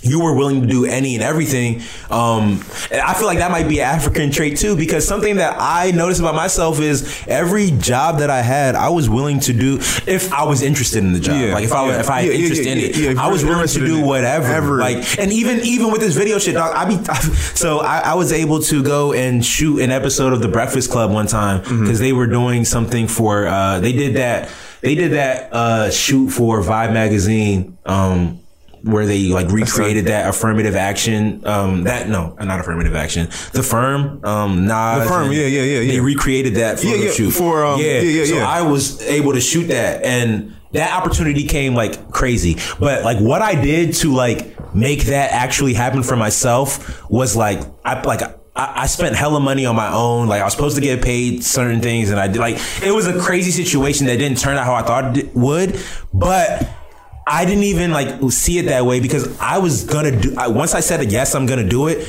I was gonna do it. Like, you know what I'm saying? Like I said yes, and then like they're telling me, oh well, you gotta like take a bus to New York tomorrow, and then I get on the bus to New York tomorrow. My bus gets delayed, and it's like my bus is like 2 hours late. I'm sitting literally outside for 2 to 3 hours in like literally 0-degree weather, dog. Fucking freezing. By the time I get on the bus, I can't even feel myself, dog. It's cold as hell. But at no point did I say to myself, like, I'm gonna turn around. I'm not gonna do this anymore. Like, I'd already committed to doing it. I'd already gave them my word. But that's just the type of person that I am. And when I look at some people and they say they're gonna do something, and then like all of a sudden they're like, I can't do it. My mom needs a ride to the whatever. Like, no, I can't do it. But you know how much I sacrificed to niggas don't be wanting to sacrifice. People don't want to sacrifice. People don't want to get out of the comfortability zone, and that was really pisses me off as a creative of. Like the people I've came up with sacrifice so much, dog.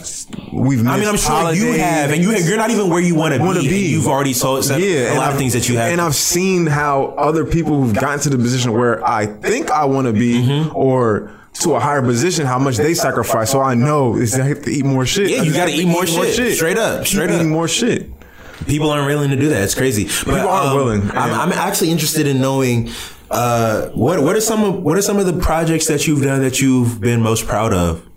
And that's with like any company that you've worked for, whether it's Revo or did you work for like Vivo or something? Like no. You worked for like iHeartRadio or some shit? No, I did a couple of Breakfast Clubs things. But weren't you producing a podcast? I feel like you told me to like come and check in on your podcast, like with some chicks. Do you remember what I'm talking about? Oh yeah. I was working. I started with these girls at iHeartRadio. What is called this? What's the podcast called? I forget the podcast. Yeah. But a few girls from the DC area started a podcast on iHeartRadio, and it's still going. But I had to divert myself away from that because I wanted too much stuff going on. It was just too many things going on, and I was on the artist management thing. But just in general, like, what are some projects that you've done that you've been most proud of? Probably the most proud in the past couple of years. I said the first project is the I Am Other project I did with my homegirl Neff, and that was the first. I Am Other. Yeah. Okay. So we did an I Am Other video with Flatbush Zombies was in it, and a couple of our friends.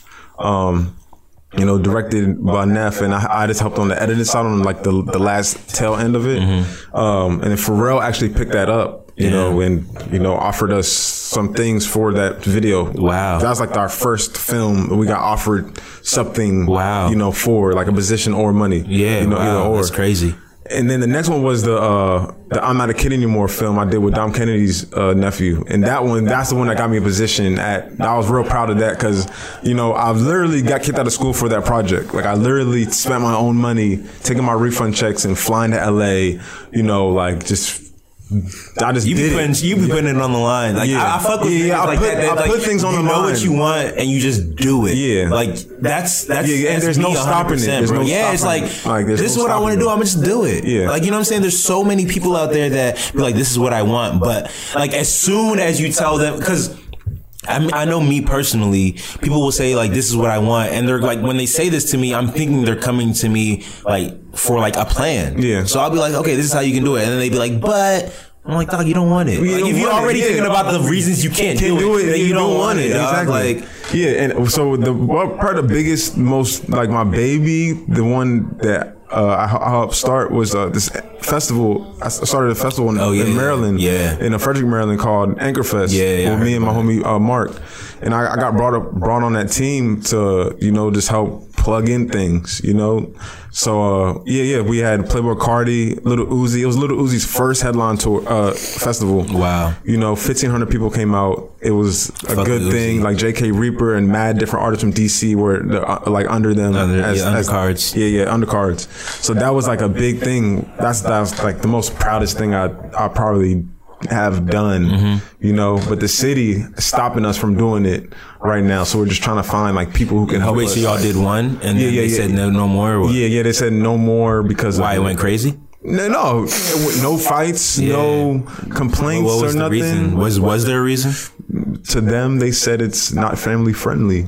So we're trying to figure it out. Frederick is one of those. Frederick is like those places. It's like real close knit. Real close knit, real colonial, real old school, stuck in the 60s and 70s. They don't want to change 100%. Their ways at all. So we're just trying to find someone in the community who can help us. So if you're hearing this podcast and you can help us out or know someone, reach out in the community. We're trying to get that popping again. Straight up, Brooke. What's the project you've done that you're most like proud? I feel like I've never asked you that question before. I don't know. I've been actually recently just preaching not having emotional attachments to the projects that I drop. And if you look back on all the things that you've done, what's something that you're like, damn, I killed, like You know what I mean? Like I look back on my mixtape, The Preakness, that I dropped like when I was like 23 years old, like 5 years ago. I was listening to it like 2 days ago. I was like, damn, I had some bars on that track. Like, but only because like dog, I felt like a kid when I was doing that. I felt like I just did it because I kept telling myself and my friends that I was gonna drop a mixtape. I never like did, but that was something that I literally put hella like time and effort into doing, dog. Like there's hella like sound effects and like things that I just constructed on my own to make it sound like I wanted to make it sound like a movie, like sound like a movie. You know what I mean? To be honest, and like I'm not there yet. I haven't done not to say I can't. Like I know what it is that I want to do, but in terms of like my standard and everything, there ain't one joint truly like. And I feel good about a lot of things that I've done, but there ain't one joint where I'm like, yo, like I'm literally like, yo, it's yet to come. Not off some. I don't know what it will be. It's like no, I know exactly what it is, and you already have some type of insight like with these short series or whatnot. Like these are some that I'm really going to have to be proud to put my fan like like you know what I'm saying, because I feel like that's going to be something, and that's going to I can let dimensions out in that type of thing. That is definitely your baby, and even music, like I'm talking even the soundtrack that I put into that complement the show and everything. Like I was gonna say your music though, but I'm gonna say like dog, you gotta have something that you can look back. So this is the thing. Like all right, so this is one thing, and this might be it's random as hell, but you know the project. It's two things. It's one commercial that I did with like my Brody's younger brother Anthony DeRugi, an Essential commercial. The Essential commercial. That's fire. That because I shot that off my iPhone too, so I was like, wow, like this iPhone 4K, this is really nice if you just utilize it for what it's worth. But I love that because that was one of my few projects where I was literally like, this can be on TV. Like I was like, literally, Essential can put this on TV. Straight up, they can put it on TV, and I was like, it's a commercial. Like the nigga's literally missing. Boom. Oh fuck. Oh, this is let me drink this and he starts yamming. And I'm like, it's so simple. You're good with like sequencing and like showing things in certain order, like chronological, how it builds up and shit. And then the next thing I was going to tell you again, like a lot of people have not seen this at all. It was like the Starbucks skit, like because I'm like those are really, that's getting into touch with like what I'm really trying to show people. Like I'm like, bro, like I got a lot of shit I want to say or a lot of shit I want to stow. Like there's two things about me. Like storytelling is one thing I really just wanna. I have not done that's the holy grail for me. Storytelling. I want, and it's not just that's what hooks people. And it's not just you have storytelling aspects. No, I need from beginning to end. I told you a story, and you're like, wow, nigga, like you took me on a whole ride. That was insane. Straight up. That's what I'm really trying. So things of that nature that I've already made, I'm like, yo, like I was really geeked when I made this, and and even niggas might not have seen these projects, but I'm like, these are the ones that I really liked, and in time you will see how I really gauge this more. Yeah, and like how you built off of exactly. That was like your foundation, my shit for your shit. But it's funny, because I mentioned my mixtape, but that's not really something that I'm most proud of, honestly. I mean, it's something that I look back on, and that's the thing about like the internet, bro. I appreciate the internet for being able to harbor my work, and then I can just go back at any time and look at the shit. But I think a project that I'm super proud of are some of the scenes that I've made that are like, they're like scenes with acting in them. So my favorite joint probably is this joint I made called Date Number 4 with my homegirl Asia and my homie DJ. It was like the pool table. But like I look at that and I'm like, damn, I really like put this scene together, dog. Like saw this shit. I didn't write the joint. I literally found the script on the internet. But you had to consciously shoot it to the end. Like I had to make sure this was being told. And then we like tweaked the script to make it sound like more urban, more like themselves, the people who are in it. But just like shooting the joint from beginning to end and just like telling a story that people fucked with, like a little, like that was like, damn, like this is and I don't think I've made anything like that since. You know what I mean? And I've tried like that one, and there's another one when Asia's selling treats to her homegirl in the park. That's like those two Jones, and it has a lot to do with the story and the writing around it. I've never. Bro, it's just like they're on my Instagram right now, but it's just about like. So they're like 1 minute stories. So one of them is a 1 minute. So the one with Asia selling a treat, it's like a drug deal. But it's like funny. That's just it's like a 1 minute skit, and then date number 4 is my homegirl Asia and my homie DJ. They're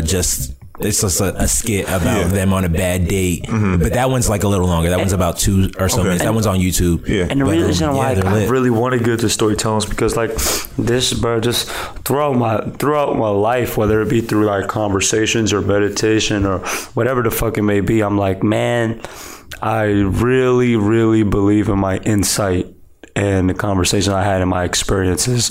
And I also believe in not like you can ever fully know, but I'm interested in the psychology of humans and just how we think and everything like that. So I take all of that into account with the work that I make. And I'm like, trust me, like I know I will hit on numerous chords because of how I'm approaching it. I'm not just like boom, boom, boom. I'm like, nah, man, like mirror neurons. Like I'm actually thinking to the point where I'm like, yo, like somebody can watch some and cry off of that. That's like, real.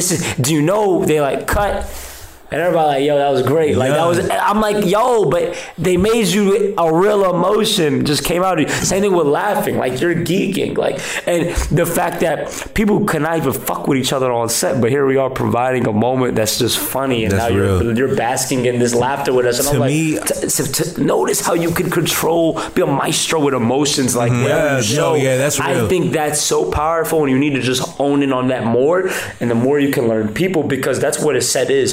Set is actually learning how to tend to people's needs. It's like the work. It's like work. It's like your office. It's like your office. Like making everybody. Sometimes people might not even know how you're like. You might be pissing somebody off, but they don't even know it's for your scene. That's about it. Like I don't. You're not really evoking the thing. So I have to get you in this energy, but without telling you that. It's funny what you said about like. It's crazy. It's funny what you said about like your own personal conversations. Like I feel like you alluded to earlier. I kind of started this podcast because I knew I was having great conversations with people that I see on a regular basis, right? So I feel you in the sense of I think what you were saying is that you try to incorporate what you're really talking about in real life into the scripts of the things that you're shooting, which is something that I want to do because again, bro, I've told you this hella times, and I think it's just true that we have very, very, very stimulating, normal conversations, dog. Like I see Brooke at least like once or twice a week, and we every time it's like a 2 or 3 hour conversation about something that's very, very, very important, dog. Like every time I leave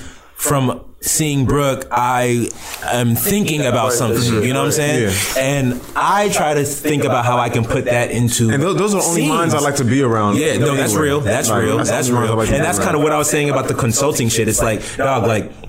Some of the conversations that we have, people could pay to sit in on. However, I don't think like I'm not in the business of trying to get money from someone who's not going to do anything with this shit that we're talking about. Like I'm not like a money monger where it's like, dog, like, oh, I'm gonna charge you so that I can tell you how to do a lot of people that do that. But that's what I need 10% of this and 10% of that. That's what this whole life coaching and consulting thing. That's why I'm saying I don't want to call it fraudulent, but it literally is, dog. You're teaching, you're taking money and teaching people who you know aren't going to implement the shit that you're telling them, dog. That's why like it's subscription based, or like every time you're meeting like the general public is compiled of people who just want to be motivated, but they get that high off of being motivated all the time. They don't ever actually do shit. You know what I'm saying? So, for example, I've heard this example given all the time, like Planet Fitness makes its money. The reason why they can afford to be $10 memberships is because you have this whole demographic of people who sign up for the membership. they pay $10 and then they never go, but it's like they never cancel the membership because it's only $10. Yeah, only $10. I don't. But they convince themselves at some point I'm gonna go, so I'm not gonna cancel my shit. But they'll never go, and they'll just keep paying $10. You know what I'm saying? Because it's only $10. They had said in that like the hedge fund podcast as well too. Like you understand, like the online shopping, like the whole online industry understands that people literally buy shit.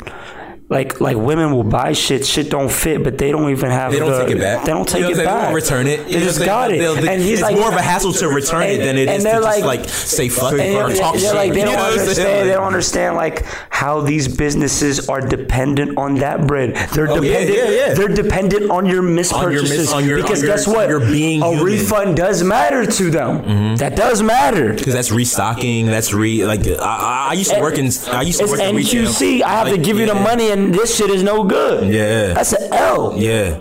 Like, you know, and that's not what niggas is in business, is not to take L's. There's no smart L. Like, there's no, you know, you're not supposed to be taking that. But I feel like something that I'm trying to incorporate is how to turn our everyday conversations into the scenes that I want to create. So like, cause like I said, one of my most proudest jumps is Date Number 4, because that's the closest I've come to making the videos that I want to make. So like as soon as I got into this shit, I knew I wanted to make movies. Right. You know what I mean? Exactly. Or like film type shits, like stories. Yep. Of course, no one will pay you for that off break. People will pay you for music videos. People will pay you for infomercials, commercials, shit like that. But I knew off the creative strength, I wanted to make like scenes, whether they're funny, serious. But I want them. I like the things that we talk about are things that I want my people to know. People who have eyes on me, I want them to hear these things and know these things. That's why I started the podcast, but I also want to creep them into the shows that I create. So that's what I fuck. That's why I fuck with your passion project, the series that we're working on, because we can incorporate conversations that we have on a daily basis into that. And the reason why we do that is because I understand that a lot of people, majority of people can't digest information off of conversation. Like that doesn't do it. That doesn't do it for them. That's what Atlanta and Insecure do. Exactly. They have those conversations like in a TV show. Sometimes people don't even understand why it is that they like some so much, is because they've done exactly a successful job of, even more so than that, of putting a mirror to society. Like, I'm just showing you what you're living. Exactly. I'm literally just showing you that, and you never thought that a show could be this realistic. This is a fictional show. This is a fictional show. It's not based off of like the shit that all of us are doing. This is based on current events, but you cannot necessarily say this is a true story because they're not necessarily giving it to any one person. So who knows if it's a true story? But off of what you see, you're like, bro, this happens. This happens. It's not true, but it's like, bro, this happens. I know some of these characters. I know people. This season, winter season, before like what was it? Robin season. Oh, that's a real fucking thing in Atlanta. Yeah, that's real. People can relate to. Yeah. That's just crazy. They won. And what's crazy with Atlanta is they took a whole year off and like came back. And what's crazy is I heard a lot of people talking about Atlanta saying like they weren't fucking with how slow it started in the early, like maybe in the first like 4 episodes. Like, oh, this shit's slow, this shit's whatever. I'm like, dog, they're building these characters up, and that's something that I can appreciate as a creative watching it. And it's funny because I don't watch shows the same shows or movies. I'm watching it as like, what are they doing that I need to implement in the things that I'm gonna make.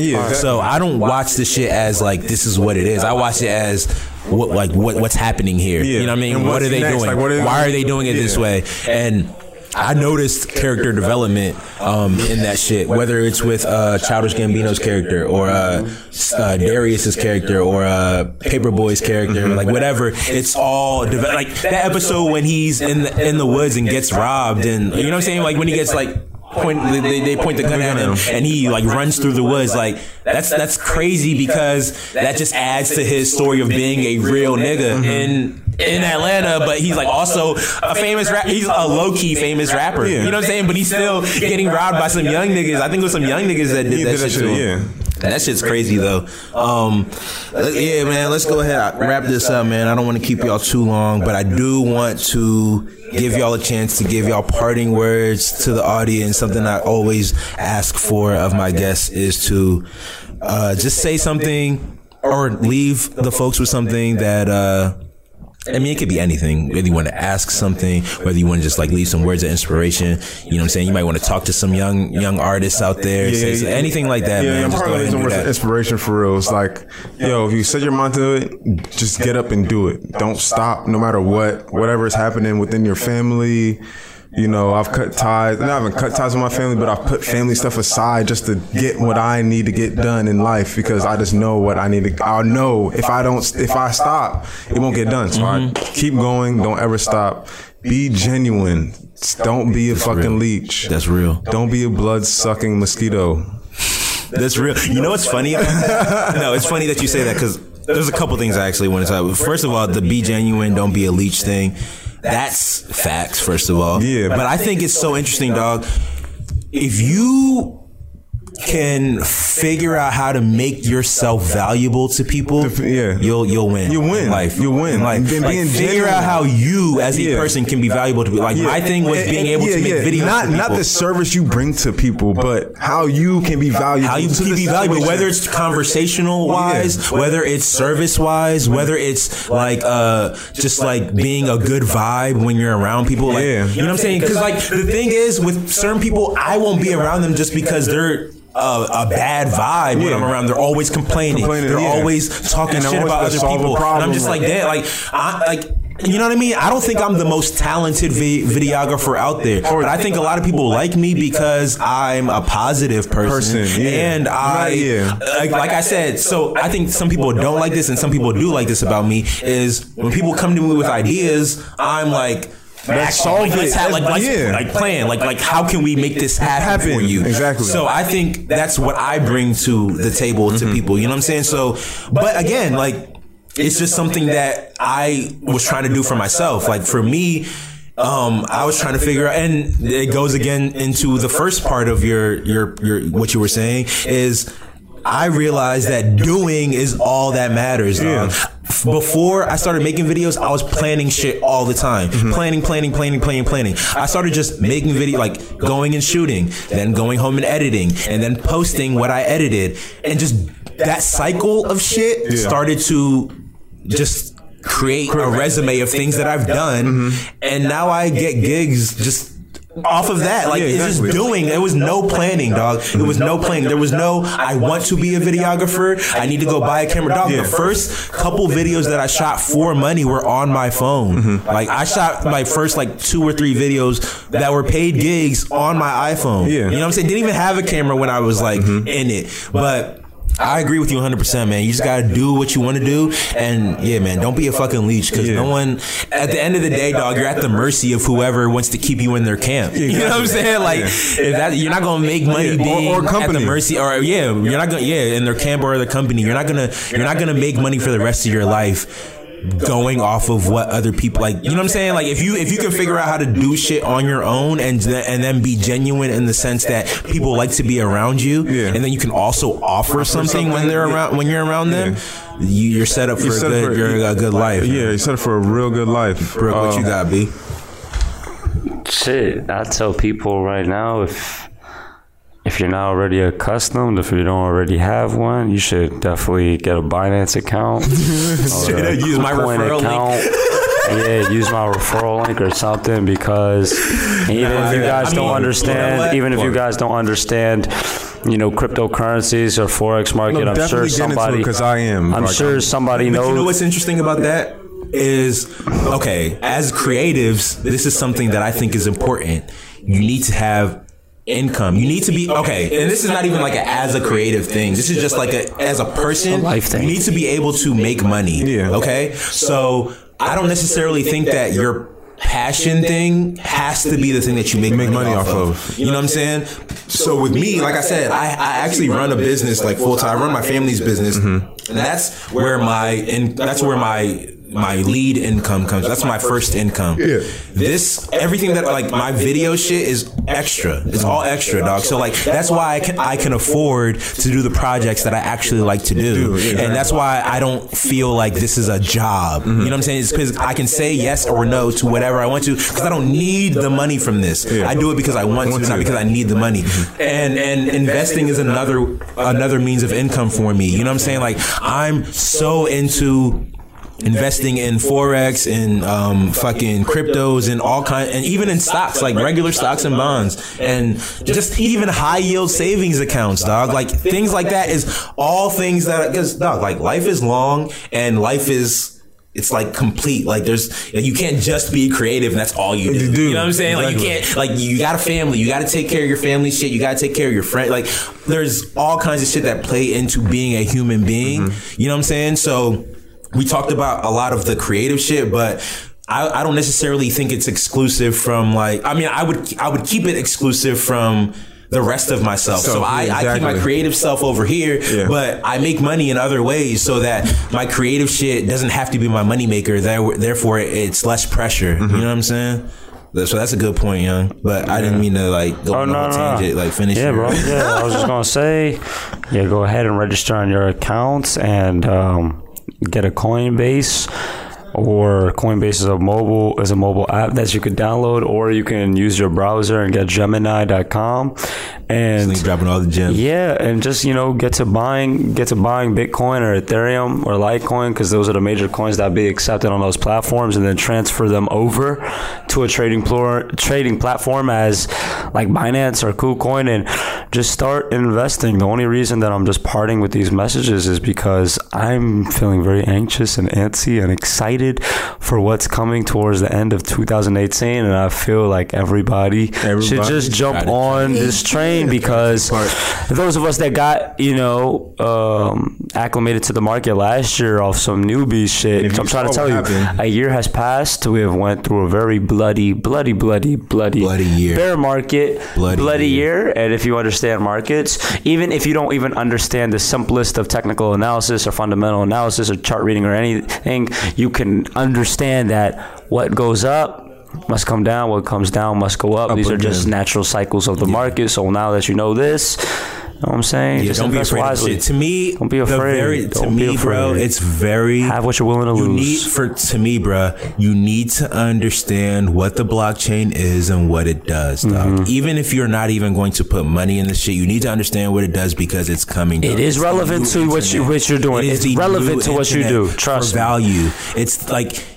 You know what I'm saying? Like it's like not having AOL in 1999 or 2000. Exactly. Like, you can fight it, but it's coming, dog. It's coming. You might as well hop on and figure out what the fuck is going on sooner than later. You know what I'm saying? So you can adjust or do whatever it is. Like, know what it is and figure out if you need to pay attention further or not. But just to live life in ignorance and negligence is, I mean, you can do that if you want to, but I think it's you know what I mean? To me, I'm like, I'd rather, you know what I'm saying, know what's going on and decide whether I want to take part or not. Yeah. And literally, I didn't hop onto Bitcoin until I understood what the blockchain was. And I was like, oh shit, this makes all the sense. You know what I'm saying? Like, I'm like, this makes so much, like, the blockchain makes so much fucking sense. Then I'm like, okay, now I'm here. You know what I'm saying? And then even with, Forex, like, I just got into Forex after I had, Jared on tap. You know what I'm saying?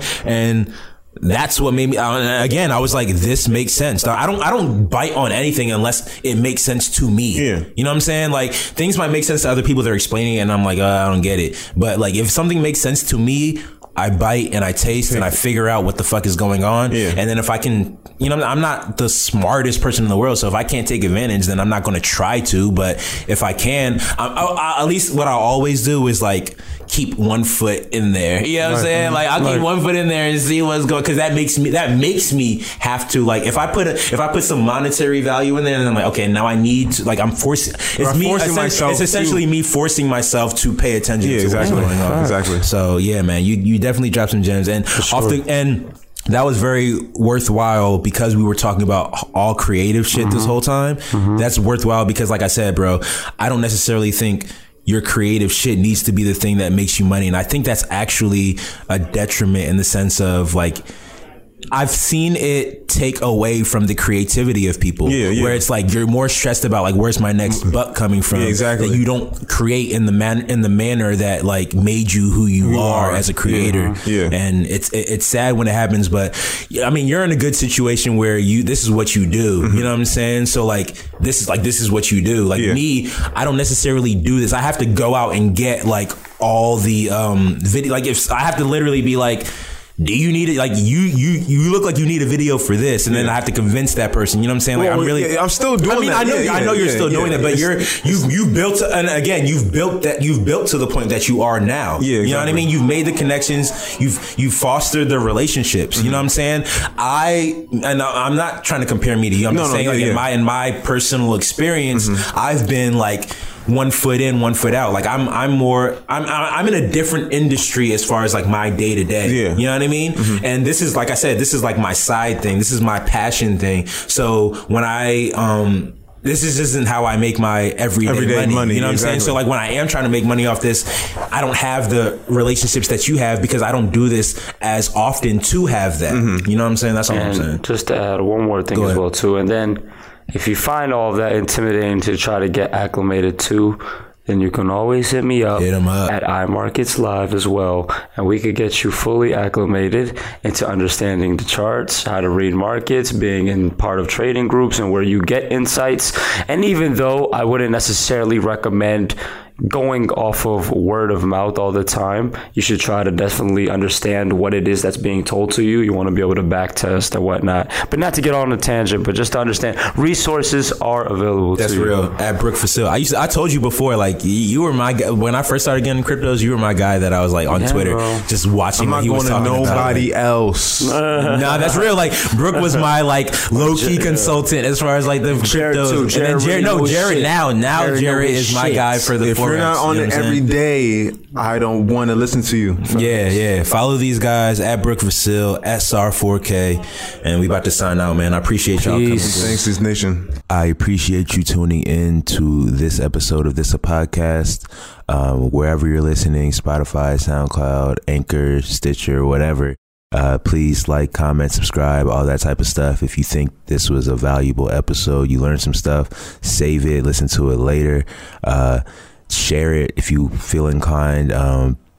Again, we got a bunch of stuff on itsnation.com, so check us out there. We got Sporty Life TV, we got Saba Saga, we got all kinds of stuff on there, so check that out. YouTube, It's Nation TV, always dropping new content. We got the Sporty Life TV living there. Follow itsnation.com on all social media channels, Instagram, Twitter, Vero if you're there, Snapchat, itsnation.com spelled out, so that's itsnation.com, and just, you know what I'm saying, keep supporting the brand, man. We all really appreciate it. It's fucking nation.